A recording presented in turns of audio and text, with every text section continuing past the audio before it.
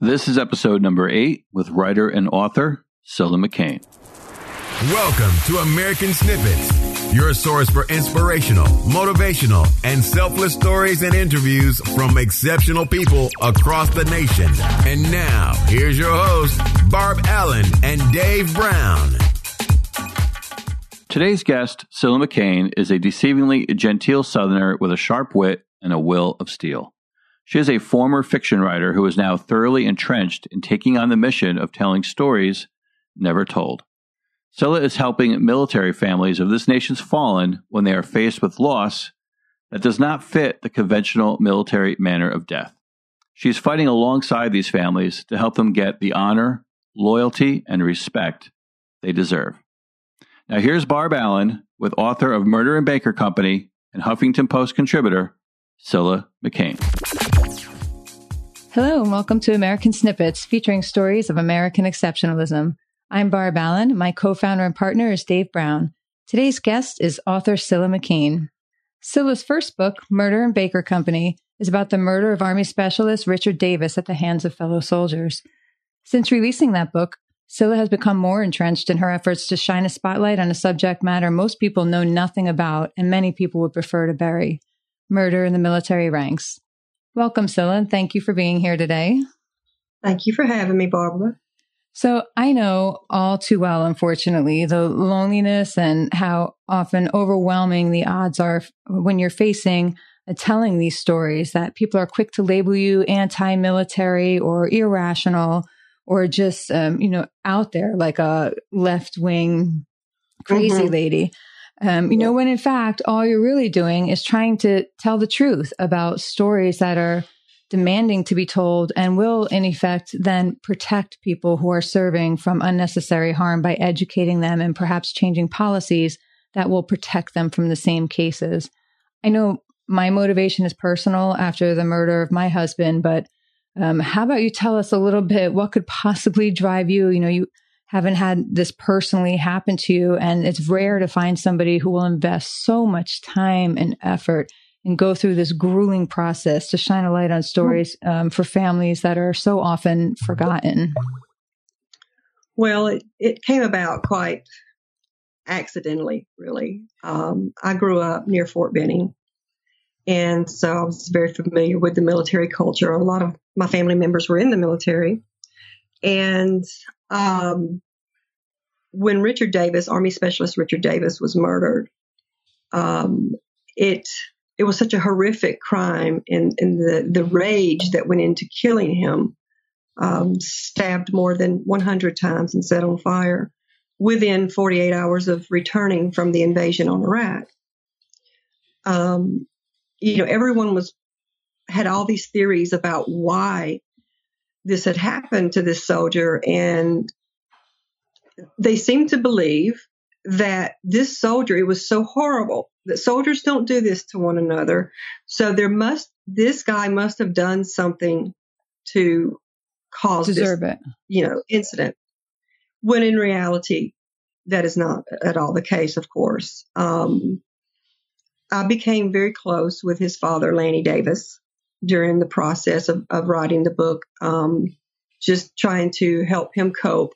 It was cathartic for him to speak about what had happened to his son and to talk through it with someone. And so what I did was, as I started getting near the end of writing the book, I wanted to find Lanny a support group. He had tried to go to parents of murdered children. That did not work because it's what I call, and I believe the psychiatrists call it, a complicated grief. Mm-hmm. It's stunted. You can't go through all the normal processes of grief, as you probably know, when you are facing a lack of transparency, when you don't have all the answers and you know that there's more to it. Yeah. So that didn't work for him. So I fumbled around the internet and I found a group of families, believe it or not, this little subculture of military families that was going through the same thing. And I made the introduction with Lanny in the hopes that it would help him cope and he could talk to someone. who knew what this was like, because it's very different. You are grieving, and you are, for lack of a better word, fighting your own government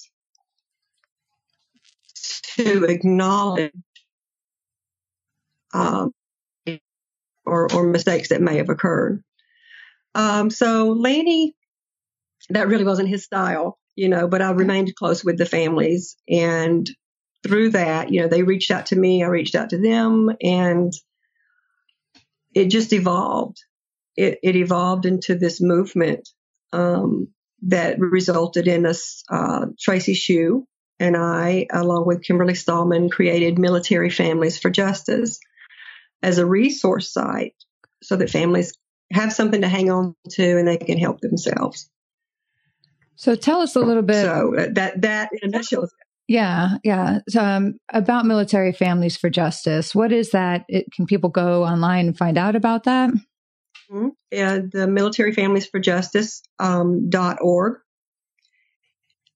It's totally nonprofit. We do not seek nor accept donations. We put up sample cases so that other families can see what other families have done so that they can try it too. Because the thing is, if you don't know exactly what to do, nobody's going in the military is going to tell you. Right. So we've created a handbook of sorts where, these are the steps to try first. They're not going to be the same in every family situation, but it's something to hang on to, something to help the families get started in the process of uncovering the truth. Because when you put in a Freedom of Information Act request to the military, you better know exactly what you want. As you well know, you better be able to name that document, or you're not getting anywhere. You get a form back that says NA, no answer. If you don't, you can't just say, send me everything. And no, they're not going to do that, and there's a lot of difficulties in that. So that is our goal, that and getting the Bill of Rights, a Bill of Rights for bereaved military families passed, so that the survivors can speak for the deceased. And when I say that, what happens is when the deceased person, they're no longer in the military. They can't give permission for their parent or their spouse or whatever to ask for certain documentation. For instance, Lanny Davis couldn't get his son's medical records. Wow. And so in the United Kingdom, they allow military families to speak for the deceased. And has passed on for whatever reason, their surviving family member can step into their shoes, access all the information that they need. If there is a question regarding how the service member died, the United Kingdom provides experts for the family, attorneys for the family, and a forum in which to present their case against the military, not against the military, but their side of the situation. So that's what we would like to see happen here in the United States. There's no reason that we can't do that. I can tell you, and for anybody reading this or listening who has not had this happen to you, having that resource available would have absolutely changed so many things for our families. It is when you are in such a situation, you are grieving, hardcore grieving the loss of somebody you love so much, and you find yourself up at odds with the system that you believed in, and that your husband or wife or son or daughter died for or died with, and they throw the full force of that institution against you now. Because for whatever reason, they prefer that family members do not have access to the situation, even in instances where it's not a special operation or high security, that where it's national security at risk. And that's a separate issue. But so to have something like that be done and accomplished would 100% change the lives, absolutely change the lives and the healing process of the families that are left behind. Would. So that is a truly extraordinary effort, one that is well worth supporting. Go to that site, go to militaryfamiliesforjustice.org, check that out, get that information, pass it along to somebody you may know in the same situation would be great. So I was going to ask you what advice you have for people who are navigating the military judicial system, but we have actually addressed that. Do you have any alternate advice, additional advice for families who may find themselves? Don't be blinded by the wall of brass. You are in grief. You will be in grief a long time. But those first few weeks are critical in that if your gut is telling you something is wrong, follow that instinct, even follow it all the way through, because we have learned through, sources that the military knows about how long it takes a family to give up. Really? And yes, this is not something that they publicly acknowledge, but privately they know in the offices where they're talking about where, this family or that family is raising a ruckus. They know that in most cases, within 2 years, that family, out of frustration, will give up and leave them alone. So they will drag it out. I mean, I'm not trying to speak negatively of the military. I'm talking the administrative Department of Defense process. They will drag it out. They do not like to have their findings questioned. They don't like to admit mistakes. And so you just have to hang on. If you go to militaryfamiliesforjustice.org, there is a handbook, what to do. What are your first steps? Download that. It's in PDF format. Download that, read it, know it, and reach out for help. If you feel like something is wrong, you may be wrong. They are completely accurate, but you do have a right to all of the information about your loved one. Right. So that's my advice. That is sound advice. To reach out, pull those boots up, honey. It's hard work. Mm-hmm. That's a really great way of saying it. And I can tell people that I reached out to you for the same thing when I was in that situation and looking, trying desperately not to feel alone in this world that is almost designed to make you feel alone.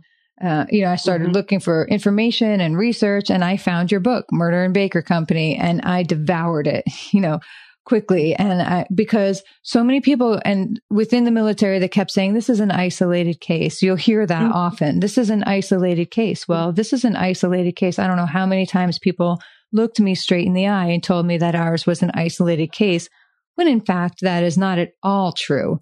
No, far from the truth. So reading your book was my first insight into the fact that, so many of the situations were shockingly the same in what the family went through. And when I reached out to you, I'm like, oh, she's never going to answer me. This is a big author. I'm like, she's never going to answer me. I always answer. And you always answer. And that is key. So, not to flood you with a million unnecessary or, trivial messages from people, but militaryfamiliesforjustice.org, I would say, is absolutely a great resource when you're in such a situation. In the civilian world, you have resources available to you.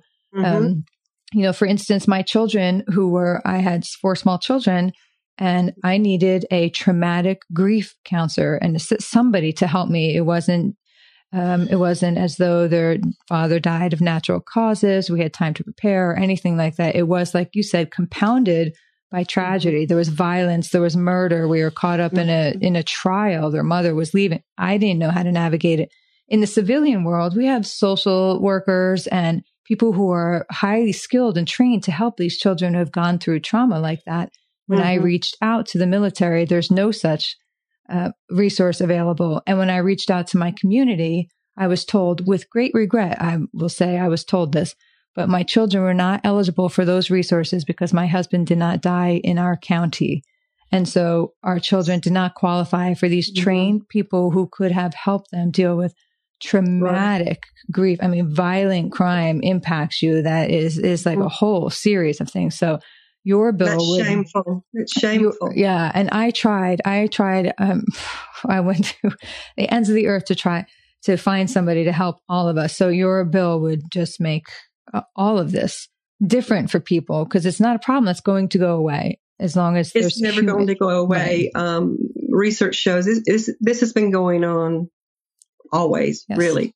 In the 90s, a group of families did manage to make it all the way to the halls of Congress. That's another thing I recommend people read. We have the Pallone Report on our website, and it outlines a 3-year study that was done by Congressman Pallone about this situation and what families are up against. You know, they say, well, if he went jogging a lot, he was a loner. If he had credit cards, he must have been over his head with debt. You know, these crazy, they're supposed to go in, the investigators are supposed to go in and treat every unattended death or injury as a potential crime. Most often, it's the other way around. Right. They go in and they treat it like a suicide, and they hammer that square peg into that round hole, and they make it fit. Right. Yeah, they make it fit. So, it's a really important bill, and I ask anybody that signs the petition to ask their congressperson to sponsor the bill, because that's what we need is someone to sponsor it. And no congressperson. They'll respond with a nice little form letter. We love our veterans, but that's not helpful right now. And we need a sponsor for this bill too, so that our families won't have to go through the additional trauma. And so if a representative was interested in learning more about this, you would be available to speak to them. If they don't want to just blindly sign and sponsor a bill, you would be willing to meet with them and discuss it and answer any of their questions. Answer their questions. Okay. We realize that it may have to be, altered in some way in order to be presented to Congress. So we are open to discussion, as long as it addresses the problem and helps families. I know families who have mortgaged their homes to hire attorneys and experts, and it just shouldn't be that way. Right. No, it really shouldn't. The expenses of attending these trials and the hearings and getting the information and traveling where you have to conduct your own investigations. Right. I've been down that road too. It's awful. Very, I know you have. It's very exhausting. Mm-hmm. Very exhausting. It's a tragedy. And I have to commend you, because you have hung on so well, and you're sane. Well, that's up for debate, given the particular day. Yeah, I know what you mean, but as for why I do it, you can't unring the bell. Right. And once I was awakened to this problem, and you're getting emails from a grief-stricken widow or mother or child, you don't ignore that. I can't ignore that. Well, so, that is what we're trying commendable as well. So let's backtrack just a little bit here. Tell us a little bit about your background before you wrote this first book. I mean, at one point, before Murder and Baker Company, you were still a McCain, going about your business. I was going about, I've always been a writer, wrote short stories. I've written books, fiction. I was focused on the fiction world, and I liked it there. But when this came along, I don't know, it touched me. It just touched me. What happened to Richard Davis will stay with me forever. And his father, unfortunately, passed away in 2009. Lanny was a career military himself. He was a military policeman. And I just cared very deeply for these people. And then I met Tracy Shue. And then I met Kimberly Stallman. and you, and the list goes on you're and on. Surrounded by widows. And yes, I am. But these women like you are fighters, and they're not giving up, and they need people in their corner. And what I've seen happen in the last year or two is more outsiders like myself are starting to acknowledge, oh, this is not right. I do believe this family. Something's wrong. What can I do to help them? And so we've been very fortunate that some high-profile people, attorneys and whatnot, have stepped forward and do try to help the best they can. That is good. And hopefully more people will jump on board, or at least inquire about it. I know there's so many things out there in the world today people are so concerned about, and rightly so. Mm-hmm. It's difficult to capture the attention of something that has really no impact on them directly, in their day-to-day lives. But when you take a moment and point it out, and if you can help them grasp the significance of the military, like where would we be without our military? And as it is an all-volunteer force, I mean, what is going to compel these people to continue to volunteer when they're deployed? They're already being deployed multiple times. They're coming back wounded mentally, physically. And now they're exposed to this additional risk that the military is not taking steps that it should be taking to protect them from these unnecessary risks. Maybe if these people stop to think like, well, then what happens if people stop volunteering for our military? What happens? Where would we be? You get a draft and you go whether you want to or not. Right.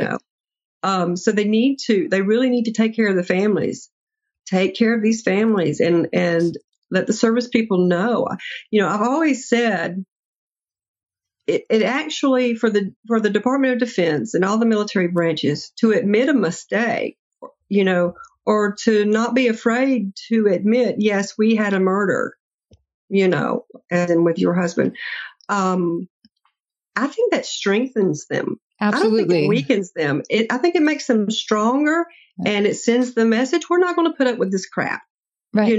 We're going, if you break the law, you are going down, and we expect you to follow the rules. And I don't know. I think that it's a public image issue. They really like to appear to be made of steel. And I understand that, but you got to draw the line somewhere. And do you think an argument could also be made to that? Because I've, run into that as well. Do you think the argument could also be made that when somebody like the Department of Defense, the military in general, comes out and says, oh my goodness, yes, this is an issue. I mean, how many years did it take before they acknowledge that sexual assaults are an issue?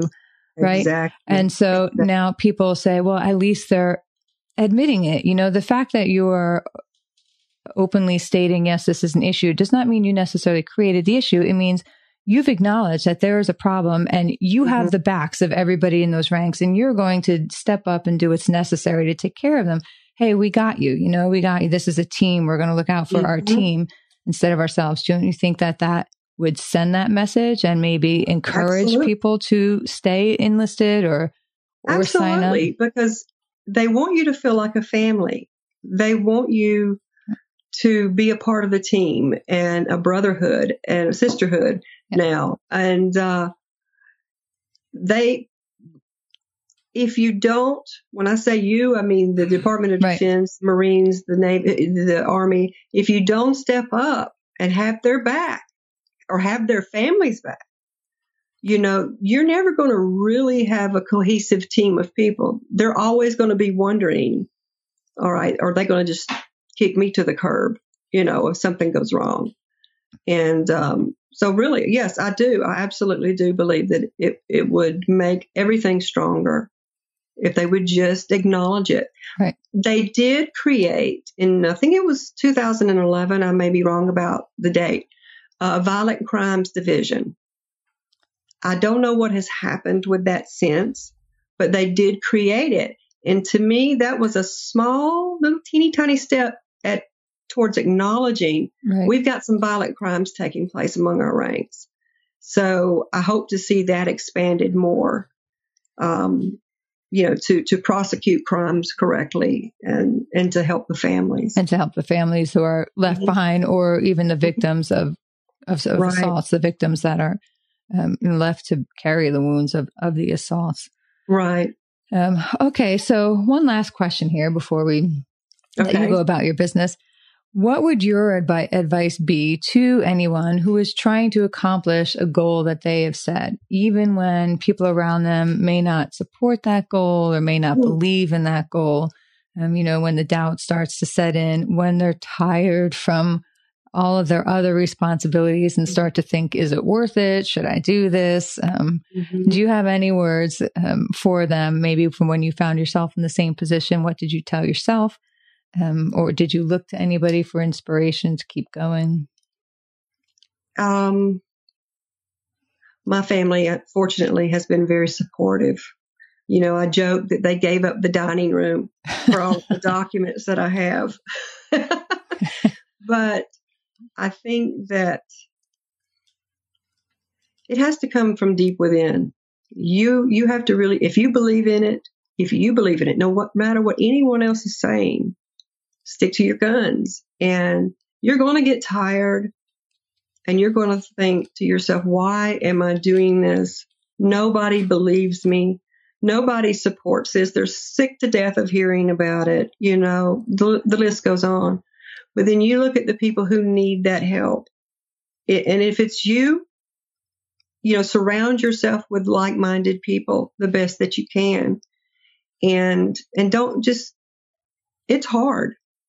You have to take breaks and reassess. And you also have to be willing, this is very important, you also have to be willing to accept things that you may not initially agree with. You have to be willing to see facts, see beyond your emotions and look at the facts. And that's really where, it comes down to, because if you're emotional and you're seeing everything through those emotional grief-stricken eyes, it can be hard. But if you have facts from somebody that you trust, stick with the facts. Go where the facts take you. Good advice. Scilla, thank you so much for joining us today. Thank you so much for everything you do. Thank you for emailing me back those years ago when I sent that random email. I know you always answer people. That is so refreshing. So thank you very, very much. I hope to stay in touch. If you have any updates, any new developments, you'll let us know and we'll pass that along. Absolutely. Thank you, Barbara. Thanks so much. Well, there you have it, guys. Thanks for joining us on today's episode. Please check out the full article and video interview with Scilla McCain at americansnippets.com/008. Please like, comment, tell us what you think. We love hearing back from our followers. And be sure to share this story all over social media. And if you want more information on Scilla McCain, or you're interested in supporting her mission and helping our military families, please visit ScillaMcCain.com. Thank you again for joining us on this episode. Again, this is American Snippets. We're living, defending, and promoting the American dream.